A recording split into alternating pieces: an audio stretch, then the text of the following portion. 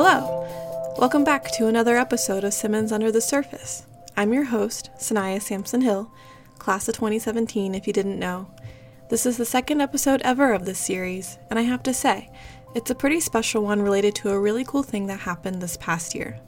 When Simmons announced the new Gwen Ifill College of Media, Arts, and Humanities, the John S. and James L. Knight Foundation gave the college a grant of $250,000, which led to Simmons connecting with one of our guests for this podcast, Lashara Bunting, the Director of Journalism at the Foundation. She's this incredible journalist who led the Digital Strategic Initiative at the New York Times, so she's pretty knowledgeable about the topics we covered in this episode. In October, she came to visit Simmons to see the new Ifill Wing, among other things, and I was lucky enough to be able to get her in the studio for this episode.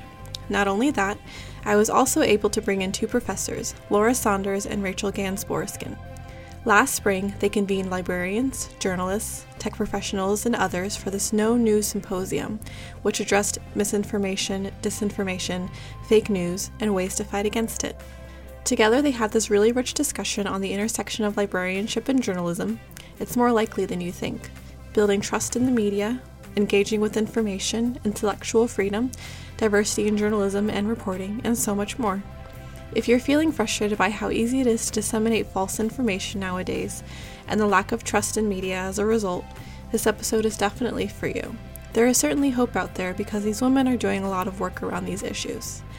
So without further ado, here is Lashara, Laura, and Rachel.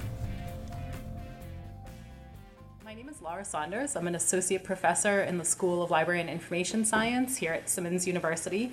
And I teach in a number of different areas, all around user services in library and information science. So working directly with the public. And a lot of that has to do with some of the things we're going to be talking about here, because a lot of what librarians do when they're interacting with their patrons is to try and help them make sense of the information that they're accessing, and in particular to try and evaluate that information so that they can understand what is credible, what is trustworthy, what they can and should rely on, and how to use it. So some of the things that I teach around those areas include user instruction and a class on intellectual freedom and censorship. And in terms of more of my research, in the last year, I worked directly with Rachel Gansboriskin, who will be introducing herself in a moment. We ran a symposium in the spring where we brought together what we were calling allied professionals, which included journalists, librarians, educators, and people from the tech sector to talk about the challenges of mis and disinformation, because all of these professions are dealing with those challenges, but they are not necessarily always working together. Sometimes they're silos, they're barriers. So we were talking about how we can sort of leverage each other's expertise and resources in order to reach more people and help more people build their news literacy skills. And I think we're going to try to continue to work on this in different ways. One of the things that I want to do, that I'm trying to do in the near future, is I applied for a grant to do some research into what those barriers to collaboration are, so that we can start to think about how we can break some of those barriers down and maybe create a framework for collaboration, and then train professionals and students, our emerging professionals, in how to work across these disciplines more effectively. That's great. Hi, my name is Lashara Bunting. I am Director of Journalism at Knight Foundation. Knight Foundation is a private foundation that has its roots in journalism. The Knight brothers, they accumulated their wealth through journalism, and really a lot of the great work that they did over the years, we still see and benefit from. My focus as Director of Journalism is really on talent and learning, talent and development. And it's the people who are going to get journalism to where it needs to be. So when we talk about digital transformation, when we talk about supporting local news, those are very high-level concepts, right? But it's the people who are going to get us to where we need to be. So for my job, my focus is digital transformation. I'm doing a lot around journalism education, training and development, leadership, and diversity, which is something that I'm personally very passionate about. As we talk about trust in the media, local media, as we've seen in a lot of our polling and research from Gallup that we've done with Gallup, it's local media that people really trust, right? Not necessarily the national outlets. And from our work, we think about how can we best support local news to get to where it needs to be within their digital transformation to help build up that trust. So that's a lot of the focus of my work at Knight. Previously, before I joined Knight, I was at the New York Times for 15 years. So my background is very much in journalism and transformation. So interesting. My name is Rachel Gans-Boraskin, and I'm a senior lecturer here in the Communications Department at the Gwen Ifill College of Media, Arts, and Humanities at Simmons University. And I do a bunch of things in our department, and so I come at the idea of misinformation and disinformation from a couple of different angles. Certainly the work I did with Laura Saunders last year, where we were really trying to figure out how librarians and journalists and other professionals are thinking about information and thinking about this problem, and what are the kinds of solutions and strategies in the different silos. How do we bring them together? And one of the great things about that experience was I was able to bring my students into it, our undergraduate students. We had a upper level seminar, and one of the things that's come out of that is I have 3 fantastic undergrads doing an independent study right now, trying to develop a game that teaches some of these strategies for information literacy, working with some of the people that we met at the symposium, like at Stony Brook, who were doing some of this interesting work and translating that work into an interactive computer game, and they're thinking for high school students or college students as well. And I think in terms of my own interest, I think a lot about what I think of as the pollution of the information environment. And if, as someone who's concerned about climate change, I think we have a limited amount of time to address that. I think we're in the same space with the pollution of our information environment. And we have to develop strategies, and they're going to be radical. They're going to need to be in how we rethink this and how we rebuild trust and a commitment to an identification of a set of facts we can all agree on, even if we disagree about their meaning. And there are days I am quite hopeful. Those are the days I interact with my students and see their passion. And there are days where if I happen to turn on cable news, I am much less optimistic. Okay, thank you for that. Lashara, I wanted to start with you. You mentioned digital transformation. I wanted to know what you mean by that and what does that look like? So when we talk about digital transformation, right, and I'll speak to it specifically, I think, from the local level, because I think that is where the greatest urgency is when we talk about digital transformation. In every sector in our lives, digital has disrupted everything, right? Everything from how you buy glasses, right, to how you bank. And so we as an industry, and I'm saying we because, I still think of myself as a journalist, have to stay not only current, but stay ahead of the game. So a lot of local news organizations have been impacted by falling ad revenue, and digital ad revenue is just does not make as much as print revenue. So how do you replace that? You still have to pay for journalists who are going to, to report on these important issues. We see State House coverage, for example, has been receding over the years across the country. So when we talk about digital transformation, we think about cultural transformation. How is your newsroom set up? Is it set up to support the digital age? Is it set up to be nimble? Are your journalists fully equipped for that future? Do they have all the tools, the training, the knowledge to get to where they need to be? And then you also have to think about the storytelling, right? It's never just enough to write a story and slap it up on the internet. You have to think about, how are people engaging with this story? What is the best way to tell this story? And for each story, it's different. It could be audio clips. It could be a static graphic. It could be a dynamic graphic. It could, be GIFs. It could be, you're bringing in reader voices. It could be any number of things. But I think for every story that you tell, you have to think about, what's the best way to tell the story? And are we telling the right stories? Are we giving the public what it needs? And with the digital transformation, you're able to get a really good read on what people like, what they don't like, what they're interested in, and maybe what they're not so interested in. And so you're able to sort of fine tune your coverage. If you're tuned into what the readers want, you're able to fine tune your coverage to offer the best of what they want. So when I talk about digital transformation, it's really a holistic sort of view of, how do we improve and engage and elevate our work in the digital age.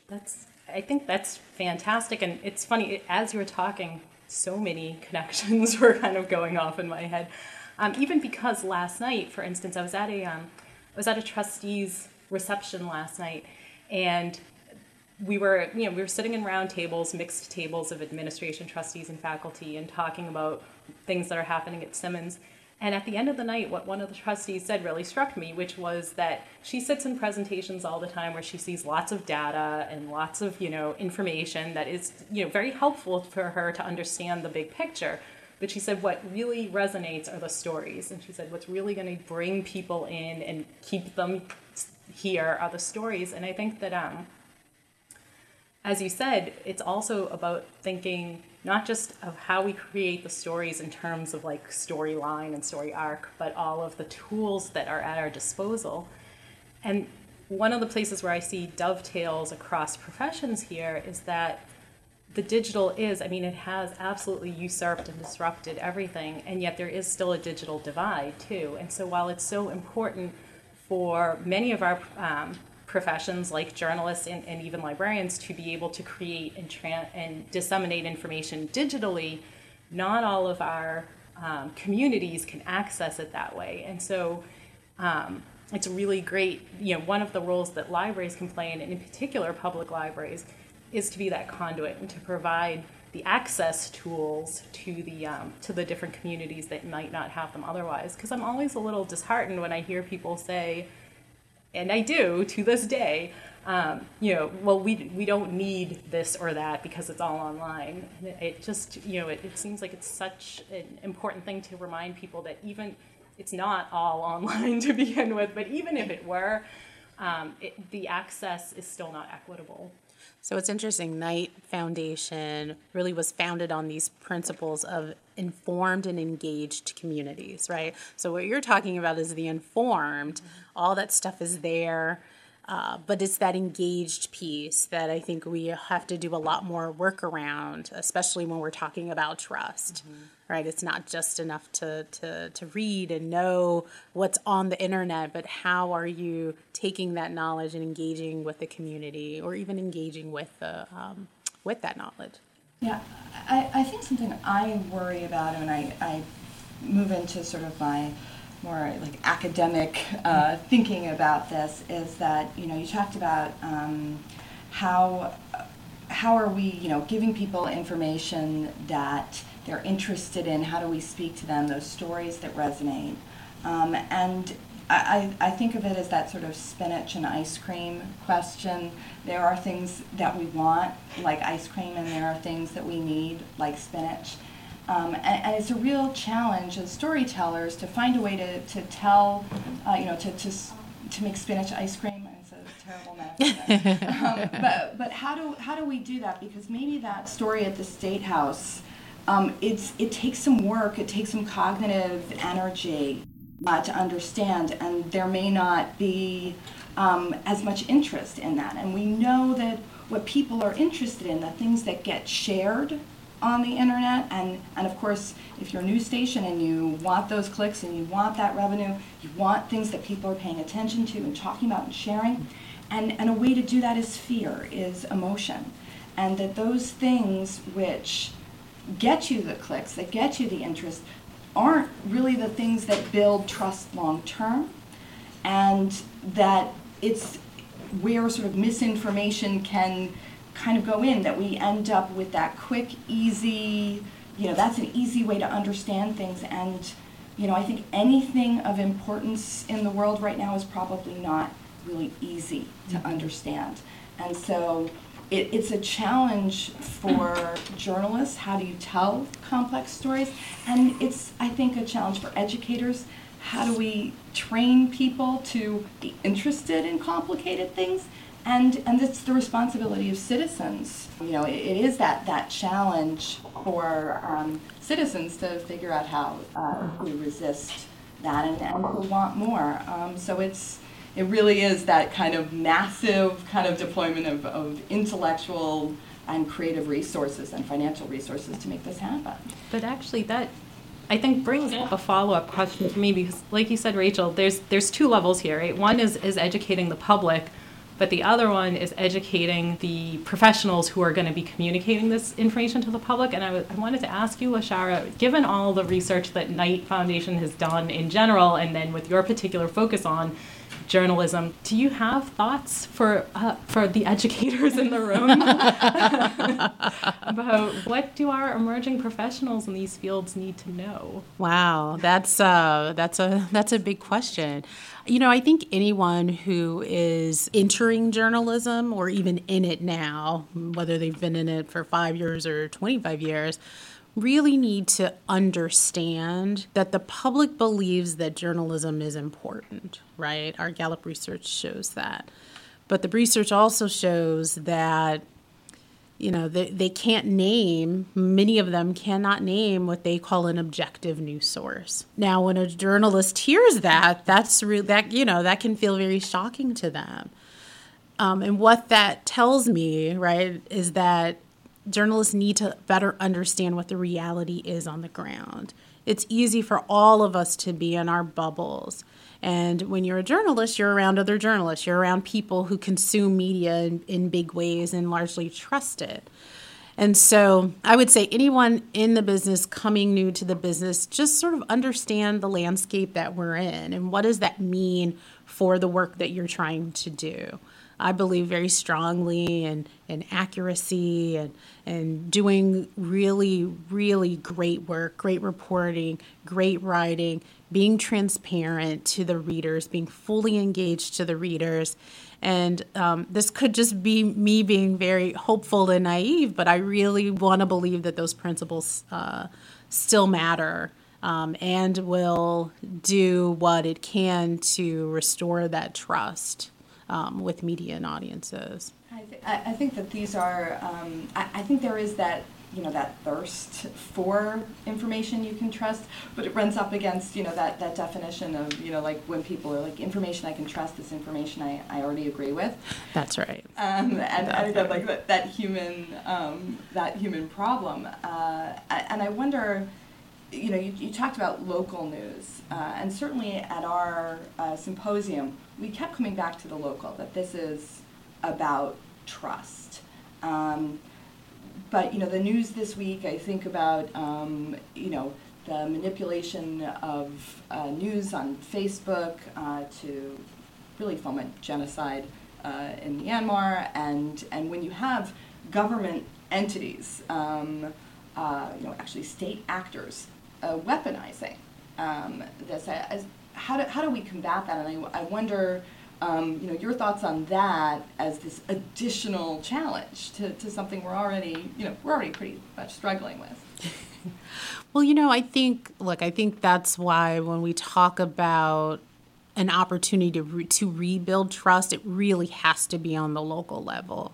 All of these other events in the media feel very outsider, I think, for people. And if if you can walk down your, local Whole Foods or grocery store and run into that journalist who you are more familiar with, you tend to trust them. Or maybe you went to high school with them, or maybe their kid is in your same soccer league. I think that this engagement piece, this audience engagement piece, which some news organizations have really begun to do really well, and some are just sort of getting more comfortable with, is really going to be crucial. Whether it looks like, news organizations, many are building out events businesses, and that's a great way to be able to make additional revenue, right, to make up for the loss in ad revenue. But it's really an amazing way for those journalists and the public to come together. And some newspapers are inviting, or news organizations are inviting people into their news meetings, into their newsrooms. Like, how can we dispel how that story came to be? And sometimes you'll see some of that. I've seen a lot of this in the last year, where news organizations are explaining our reporting process. In fact, I heard about that. I heard a very specific story about that at the Knight Media Forum this past spring. That Frontline was saying that they are making all of their transcripts from all of their interviews publicly accessible, unedited versions, so that listeners can see the story, but then they can go back to the primary document and say, okay, what was edited out and how was it edited, and do I agree with their take on the story? And I think that transparency could make a huge difference. But I also agree with what both of you have said about the importance of the local community. And I think, as you said, Lashara, part of it is that if you can know someone personally, even on a sort of distant level, like just we say hi to each other as we pass on the street or whatever, it does make you feel a little bit of trust. I think also for a lot of people, the national news and the international news, it gets so overwhelming. And I think that there is, rightly or wrongly, a sense sometimes that you can't impact that, you can't make change there. And while I don't necessarily agree with that, I do think that there's more of a feeling that you can make a change on your local level. And so I think that, the issue of disappearing local news is such a huge issue for that. And again, not to keep bringing it back to libraries, but I think, again, this is a place where I see those connections. First of all, because libraries have, in general, a high sense of public trust. People do tend to feel like they can trust the information they get from libraries. And so that's something that, a library could help leverage, and use their trust to say, okay, and here are the sources that we're telling you, we've vetted as experts.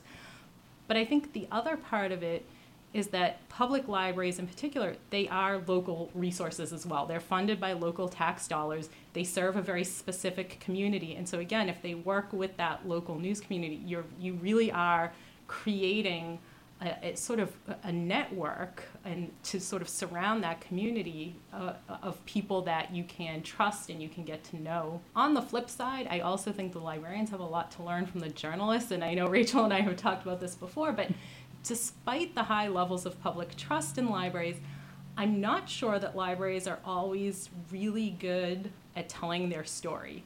And so I think that people have this sort of vague sense of like, yes, we like libraries and yes, we trust them, but they don't necessarily really know everything that the library does and can do. So I think that there's a great place, again, for some connection there to help sort of build that narrative around the libraries. That's really interesting. Yeah, I think that I come to this local space, and I tend to think actually of my own life in this, and I see it. I think there's a real challenge with everyone's lives now being so busy that how much time is there for the local? So when you talk about shopping online, how many times is it so much easier to buy something online than have to go to a store? And of course, retail is, show that. But those were places where you interacted with people, where you talked to the shopkeeper, you talked to other people in line. And so those moments of knowing the people around you, opportunities for that seem to be slipping away. And everyone's lives are so busy, we work such long hours, so that there's a real way that I think there are lots of cultural things that go here that are outside of just information and go to the structure of our society and a breakdown of trust because there's a breakdown in contact. So, these are larger questions. Maybe, the next group we bring together brings in, people from corporate America and brings in social workers and brings in things to say, how do we shift a culture that will encourage interaction with, they don't have to be your good friends. Maybe they're the on the ground equivalent of those Facebook friends. And so can we reestablish a physical public square? That I think is something we have to be thinking about as well. Absolutely. I mean, my colleagues at Knight Foundation who work in our communities and national initiatives for a handful of the cities, this is part of their strategy, right? Like building those public spaces, because what you're saying is very much important. How do we leverage the beauty of our city to bring people together, to help facilitate those conversations? I think when I think about the work that Knight's doing, it's really sometimes so amazing where it's like, wow, it's a very holistic view, absolutely, of informed and engaged communities. So I could not agree more. And I think that news organizations in those local areas and those communities can utilize those existing spaces to bring those people together.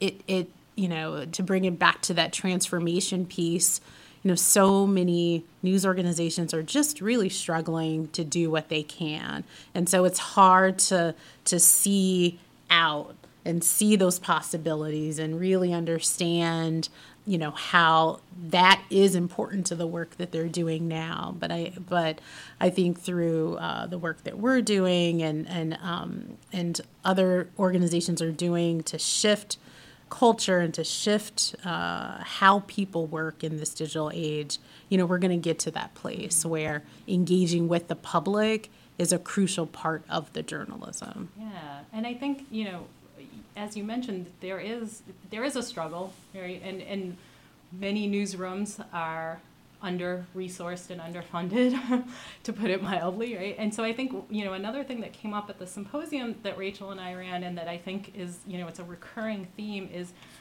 how do we help get the public to the space where they value their news, not just in sort of a general moral sense, but in an economic sense, right?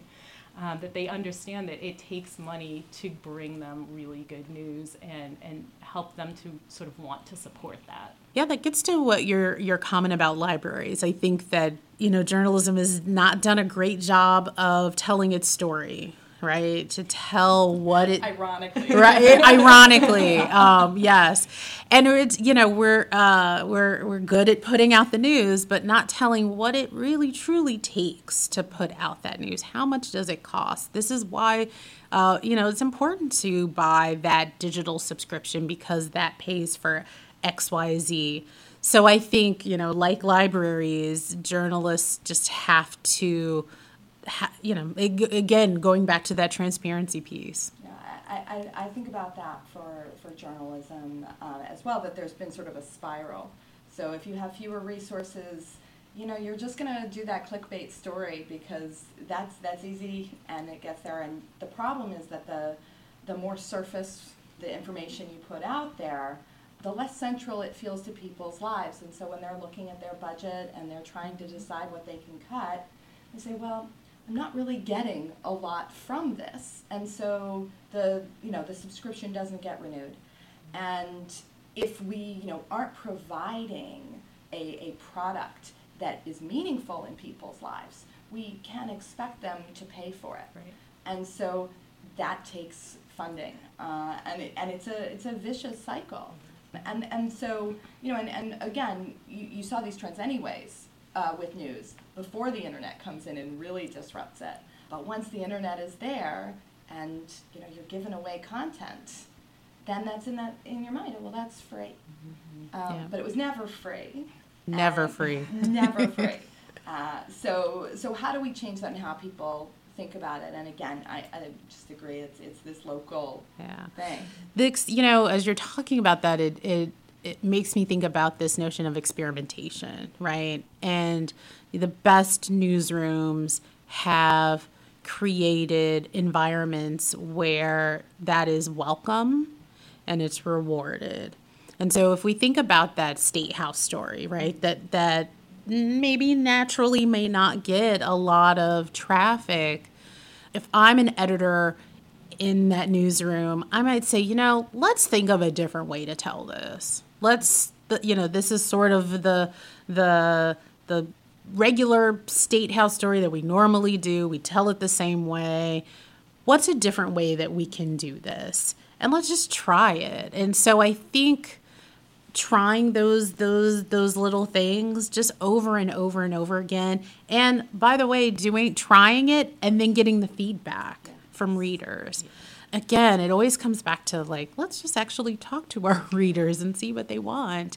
But I think that gets at your point of how to sort of get out of that vicious cycle of clickbait and headlines, or even just gravitating toward those stories that readers want to read and will read. They will read that story on tax law and how it impacts them. But how are you writing it? Are you writing in a way that's very dry and boring? Or are you presenting it in a way where, wow, I can actually take this thing and use it as a resource. This is very useful for me. Wow, it's broken down in a way that I actually now understand that. And I think the burden, and a lot of these sort of things we've talked about, the burden really is on the news organizations and the journalists to do it differently, to do it right, to be more explanatory. Again, you just need the training and the resources and the money to be able to shift to that. Yeah, I think it connects to something that came up a lot in the work that Laura and I were doing at the symposium. People talking about, well, how do we actually train our communities to be journalists? So, as you were talking about the State House example, well, maybe that's a challenge to your viewers. How do you tell this story? How would you do it? And if we're thinking about the disruptive power of new technology, think about all of the podcasts. We're in this one now, but you don't need the nice studio at Simmons to do a podcast, to do a good podcast. So there's so much experimentation going out there. How do we leverage that creativity that's out in the public? And certainly the social science research around millennials is that they want to be producing things and not just passive recipients. That's right. So what do we do with that? That's an opportunity. So there's this great project that I don't know if you guys know about, the Documenters Project out of Chicago. And this was one of our night prototype winners around trust, media, and democracy. We put out an open call last year for, what are your ideas around misinformation and how to combat that? And the Documenters Project brings in citizens in Chicago who are interested. They have to raise their hand and say, yes, I really want to be a part of this process. They go through a training, how to report, how to listen, and they go to public meetings, right? They go to these public meetings and report on them. And there's a way that they do it. It's not the traditional way that you were sort of thinking of. They go to it, they do a couple quotes, they write up a story. They have a distinct way of reporting on them. But the thing that's interesting is they are engaging actual people in the process who otherwise would not be. And then they're covering these public meetings that just have not been covered, for a long time, if ever. And news organizations can then take those notes that the documenters have done and use that for their reporting. These people get paid So it's, this is not a purely volunteer thing, because we have to be realistic about what it takes to do these sorts of things. But that's a really great project that we're watching and seeing how it develops as a way to engage, the community and getting them to increase their news literacy, right? But actually providing this useful tool for the local news organizations to be able to know what's going on in these different spaces. I just have to plug my students here again. The game that they're putting together, you can play in different ways. You can play as librarian as you go through, or you could play as a journalist. What are the different strategies that these different fields have, and sort of being able to use those. So really understanding there are these experts, there are these different methodologies, let's use them. But it is that different approach, and they were like, yeah, it's a game. I love that. That sounds like fun. I want to play that game. Yeah, exactly. Hear that? Mackenzie, Bella, Haley?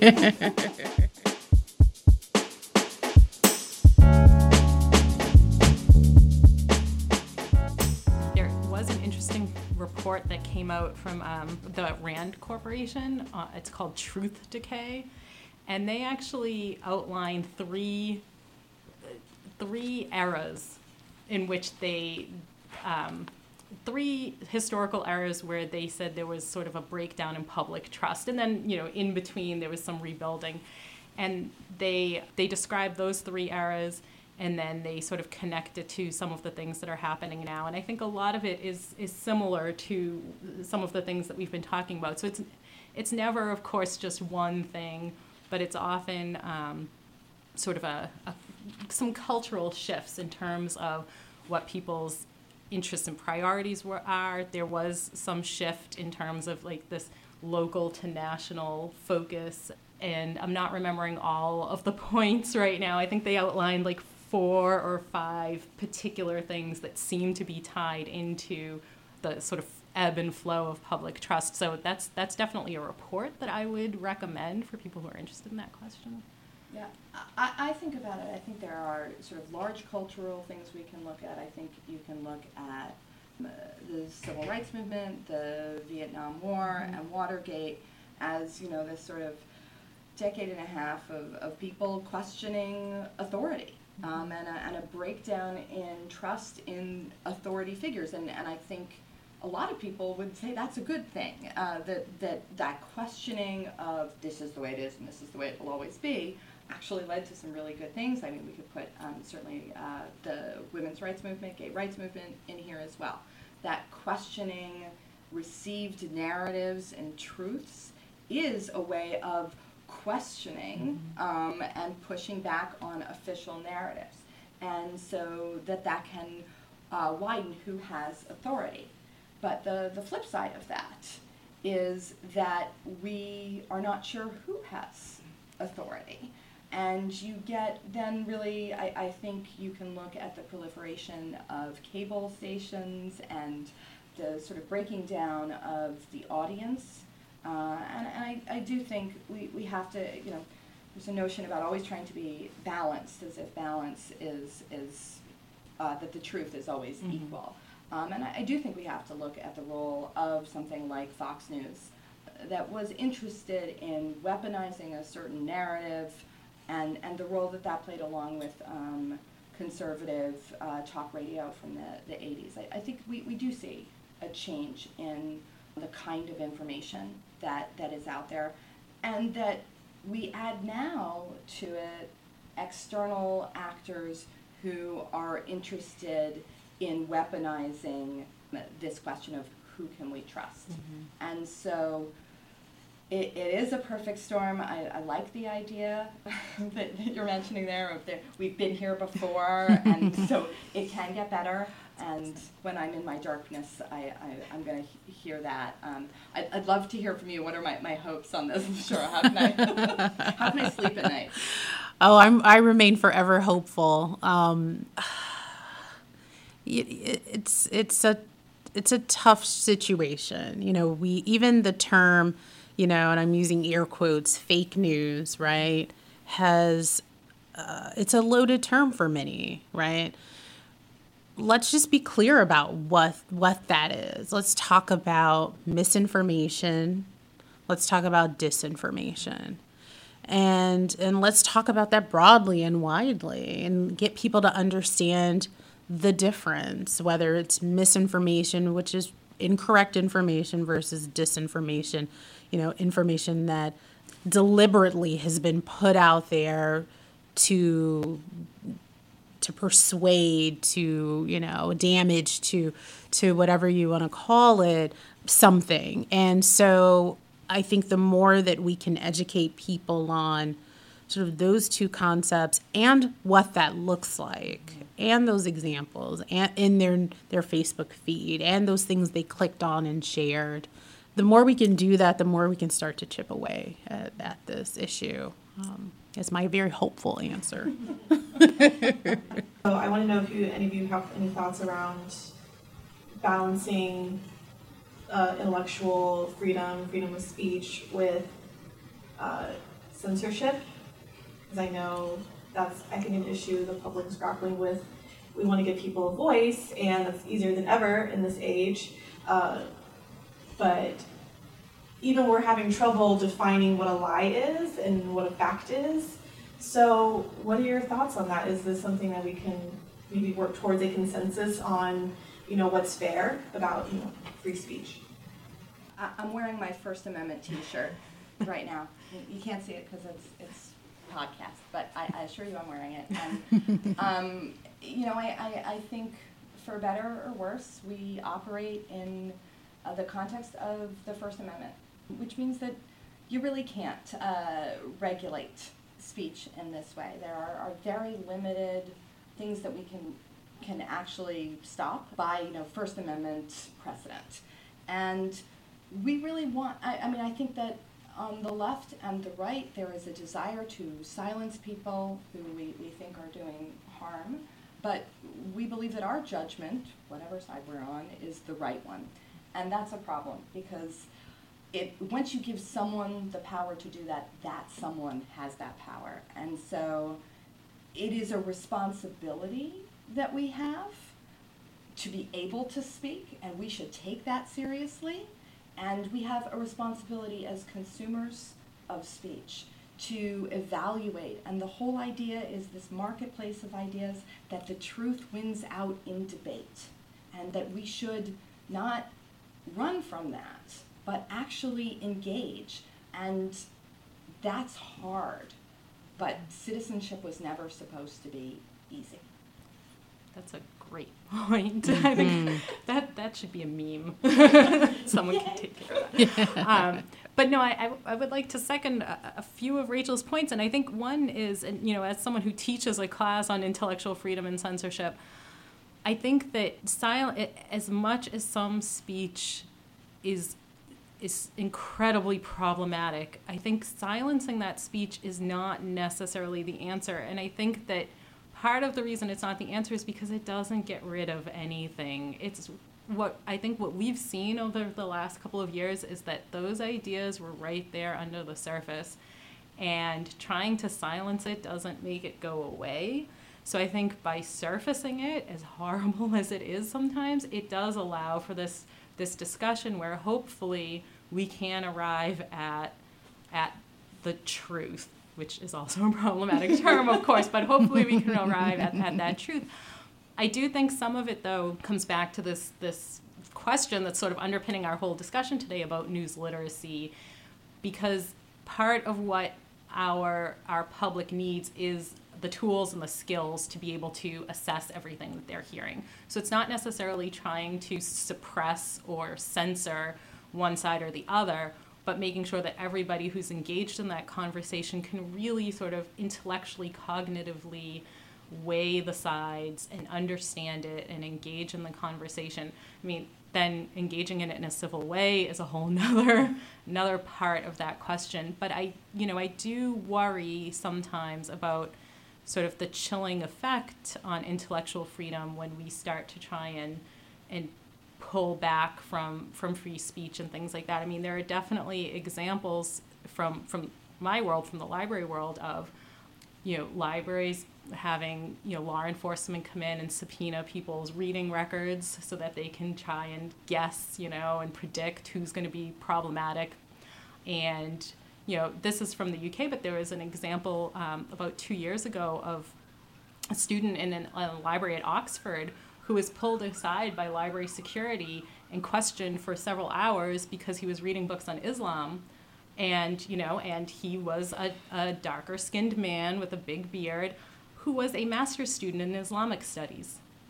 But, there was a trigger there for somebody that this was trouble. And so my fear is that when we try to censor and suppress, it often ends up being the people that should not be censored and suppressed. That's not the right way. That's not how I want to say it, but I think it often ends up having the wrong effect. And then those people who really want to learn and understand are afraid to pursue that knowledge because of the backlash.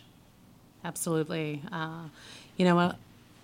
The First Amendment, really, I remember as a kid reading that and thinking, wow, this is America. This is where I live. This is what it's all about. And then I've always wanted to be a journalist since I was a child. And so to me, those are two very heavily linked things that I believe very strongly in. As I hear you both talk, it really, we really seem to come back to this issue of engagement, right? But civil engagement. It is tough when you are a person of color and you see, as I am myself, a Black woman, and you see some of this language that's hard to take in and to sometimes it feels like you're assaulted with it, but that notion of free speech and press freedom is important. And how do you weigh that? And I think for many of us, that's something that we grapple with because it is so important. But when you think of the person on the other end as well, what impact does that have on them? And what's the toll that it takes? So it's a tough, I love the First Amendment, and I think that it's crucial for everything that we do. But it's an interesting conversation that I think we have to have even just about that. Well, I also wonder, and I don't know if I'm framing this exactly correctly, but one of the things that we talk about in some of my classes when we talk about the First Amendment is the difference between a positive right and a negative right. Mm-hmm. So in other words, is the right to free speech just something that nobody is supposed to be getting in your way, or is it something where you're supposed to have some support? And I wonder if somewhere in this conversation about these allied professionals, if there's a way of kind of trying to balance the scales a little bit. So it's not to take speech away from anybody, but it's to help those people who have not been able to have their voice heard and giving them more of a platform and finding ways to amplify. And I mean, social media has certainly done that to some extent, but maybe through some avenues that have a little bit more gravity to them. Yeah, I think this is, again, one of these things where there's this double-edged sword. So the platform that allows for, say, Black Twitter to emerge, where you have voices of people of color who have been marginalized and not included in mainstream media, coming and saying these are important things, that some of the most important stories that come out of Black Lives Matter or form Black Lives Matter come from bubbling up and not through sort of mainstream media. That technology, that's really important. It's also the technology that allows for the proliferation of alt-right groups to find like-minded people. So it's a tough thing how to say, well, I really want to elevate these voices, mm-hmm. but I want to get rid of this other part that allows those marginalized voices, which have been marginalized for a reason, like the alt-right to silence them. And it's hard to have it both ways. Mm-hmm. And I think to actually something, Laura, you talked about of these voices were always there. And, I talked about being in the American context of the First Amendment, we can't regulate. But if you look In Europe, there are not the same rules. There are strict restrictions on language about Nazism and in Germany, for instance. That has not prevented the rise of right-wing groups in Germany. So I certainly know scholars and activists who say, well, we should be looking at what goes on in Germany and Canada and France, and we should be trying that. I don't think it works. If there were a legal solution and this all went away, I'd be a lot more receptive to it.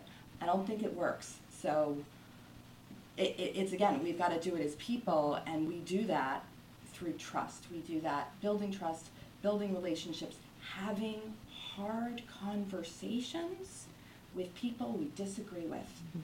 And I personally know how hard that is, especially when somebody is saying something hateful to you.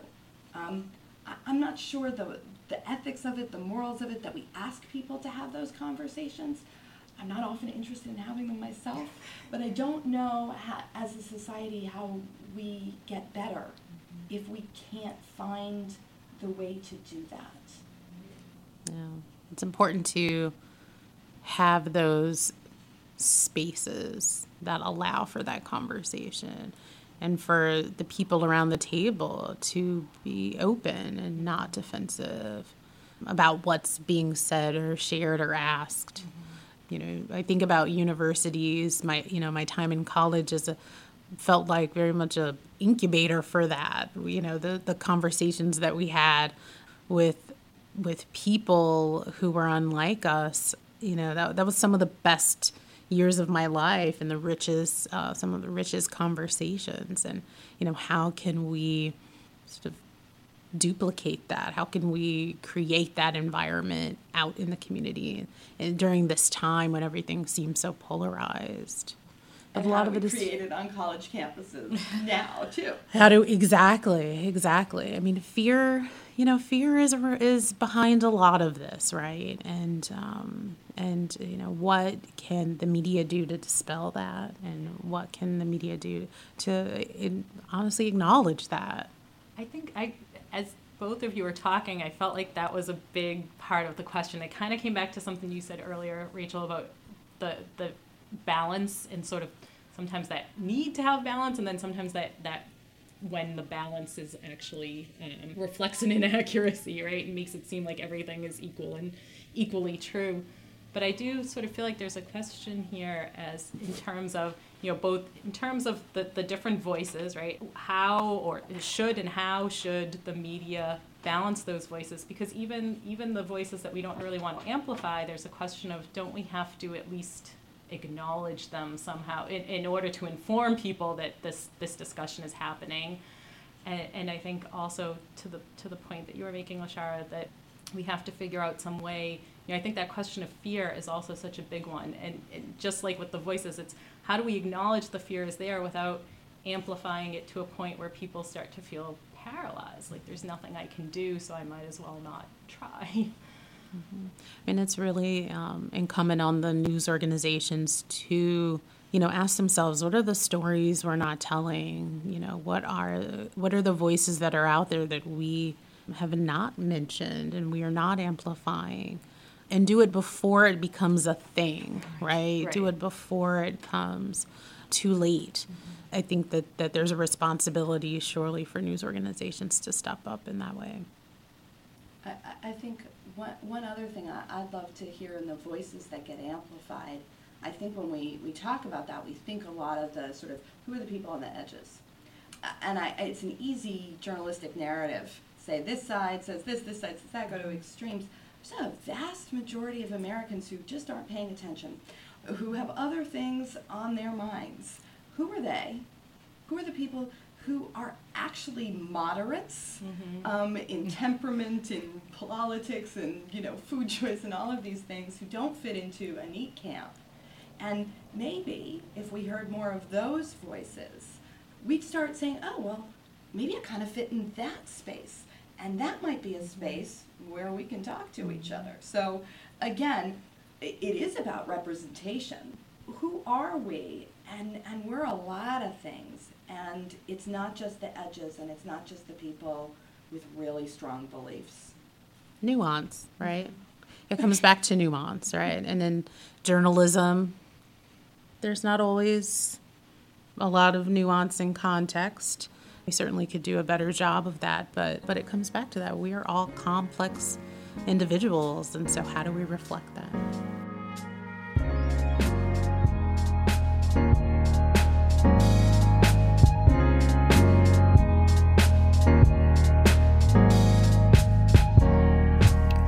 Thank you to Lashara Bunting, Laura Saunders, and Rachel Gans-Boriskin for joining me on this episode of Simmons Under the Surface.